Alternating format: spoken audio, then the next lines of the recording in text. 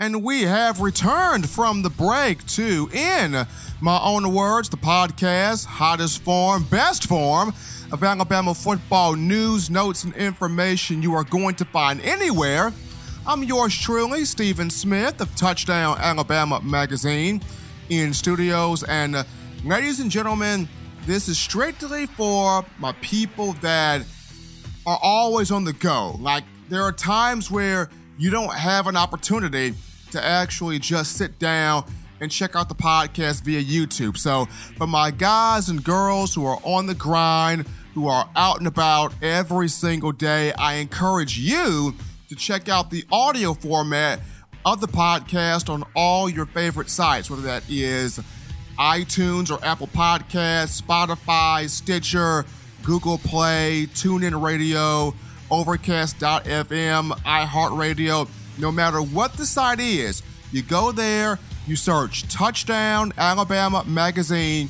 In my own words, the podcast should pick right on up. You take that with you on the go as you keep yourself informed on all things Crimson Tide football. Now, we were able to discuss in the first segment of this week's edition of shows, just talking about the Touchdown Alabama Magazine draft projections and the guys defensively that I had slotted for the first round on the defensive side of the football. And now we go into a topic that I teased before the break, which just so happens to be Alabama's offensive line and what is the missing link from making this group become full circle, become all in order in terms of consistency in run blocking and pass protection. But before we dive into that, as always, got to shout out our sponsor, and in my own words, the podcast is brought to you by Title Towel. This is the rally towel with benefits for the avid Alabama sports fan. Title Towel is only $9.99, and it lasts a lifetime. So people, if you got pride and purpose for all things Bama, show that pride and purpose while you twirl Title Towel in the air like you just don't care. You go to whitwillsports.com. That's WHITWILSPORTS,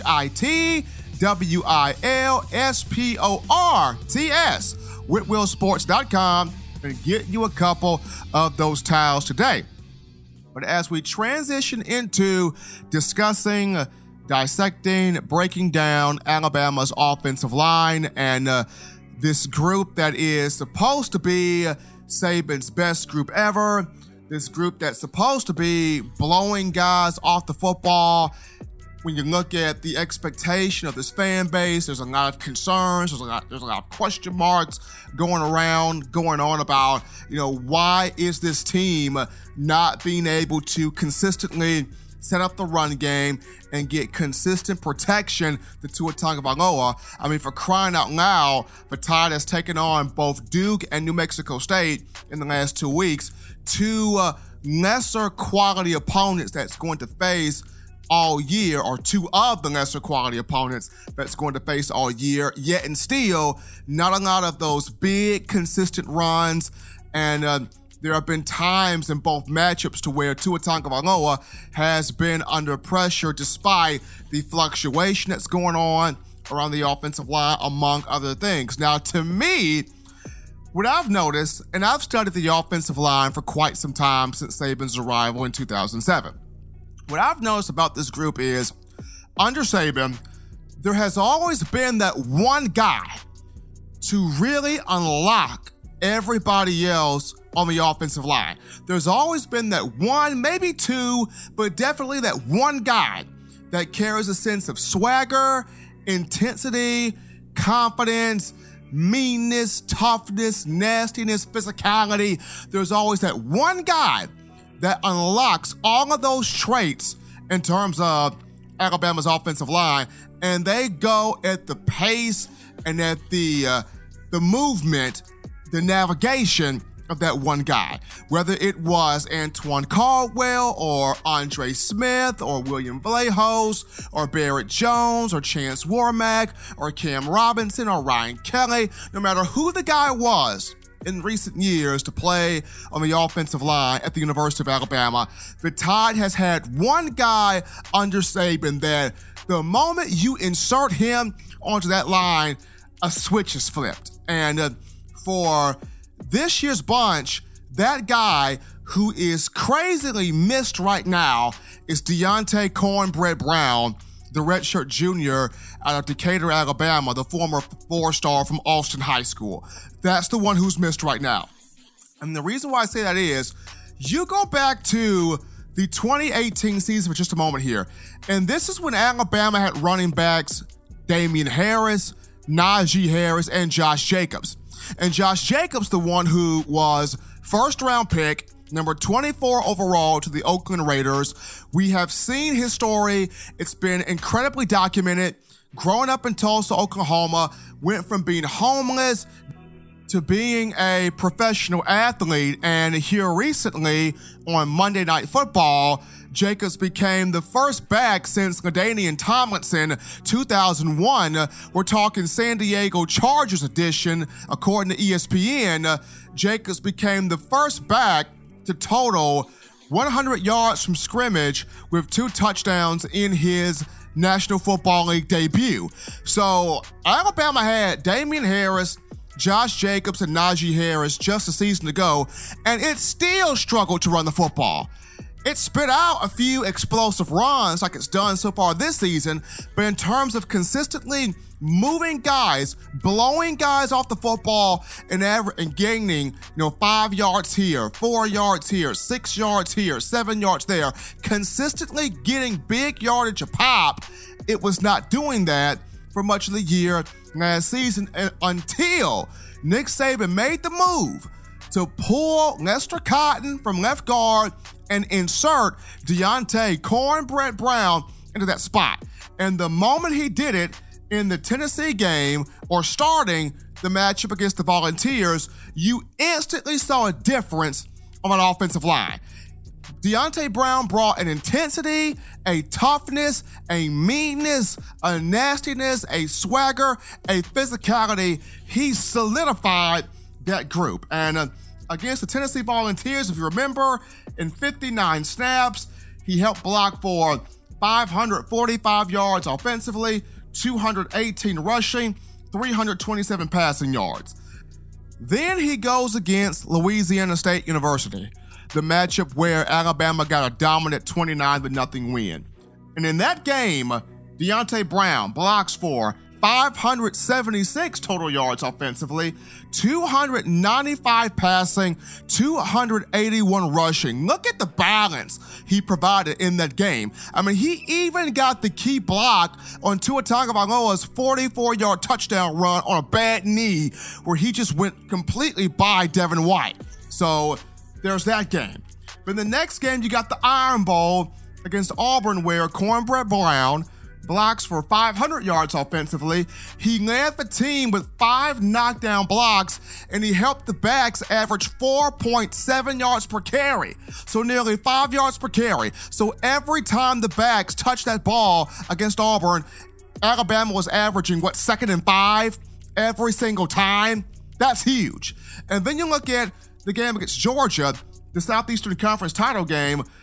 Brown blocked for 403 yards offensively, and not just clearing the way for Jalen Hurts' game-winning rushing touchdown, but also he set the edge for Josh Jacobs to be the most valuable player of the SEC title game, as he toted the ball 8 times for 83 yards with 2 touchdowns on an average of 10.4 yards per rush. Cornbread Brown is missed, people. He's missed. And probably the only game where he didn't log a lot of time in was against Mississippi State, and that was because he had to leave early due to a turf toe. And on top of that, the whole NCAA infraction thing, which caused him not to travel with the team to the college football playoff, which is the reason why he's serving a 4-game suspension right now. But the young man is seriously missed. And while so many people really look at him for his run blocking, Deontay Brown is a very good pass protector. In those games he started for the Crimson Tide, Tua Tagovailoa was not sacked in those games, not off his side. His man did not get the Tua Tagovailoa. So upon the return of Cornbread Brown, which will be the week of September 28th against Ole Miss, that will solve a good bit of the problem because he's missed. He is the guy that unlocks the intensity, tenacity, physicality. He solidifies that offensive line. But also along with him, keep your eyes on Darian Dalcourt, the true freshman center. I really like this young man from the Maryland area. Of the linemen that the Crimson Tide signed in the 2019 class, he was probably the most underrated guy, was a high 3-star. It took him forever to earn that 4th star. High 3-star for a long time. And at 6'3", 292 pounds, Darian Dalcourt, size, athleticism, wingspan, really, really, really quick feet. And if you go back and if you watch the tape against both Duke and New Mexico State, the two explosive runs by running backs, and I'm talking about the 37-yard touchdown run by Jerome Ford against Duke and the 74-yard rush to pay dirt by Keegan Robinson against New Mexico State.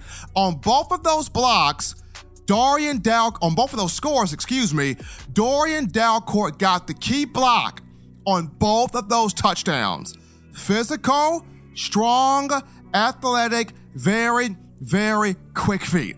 And a guy that, despite the fact he's 4th on the depth chart in terms of centers, behind Chris Owens, Emil Ekiyor, and Landon Dickerson, that just shows you how deep Alabama is at the center position.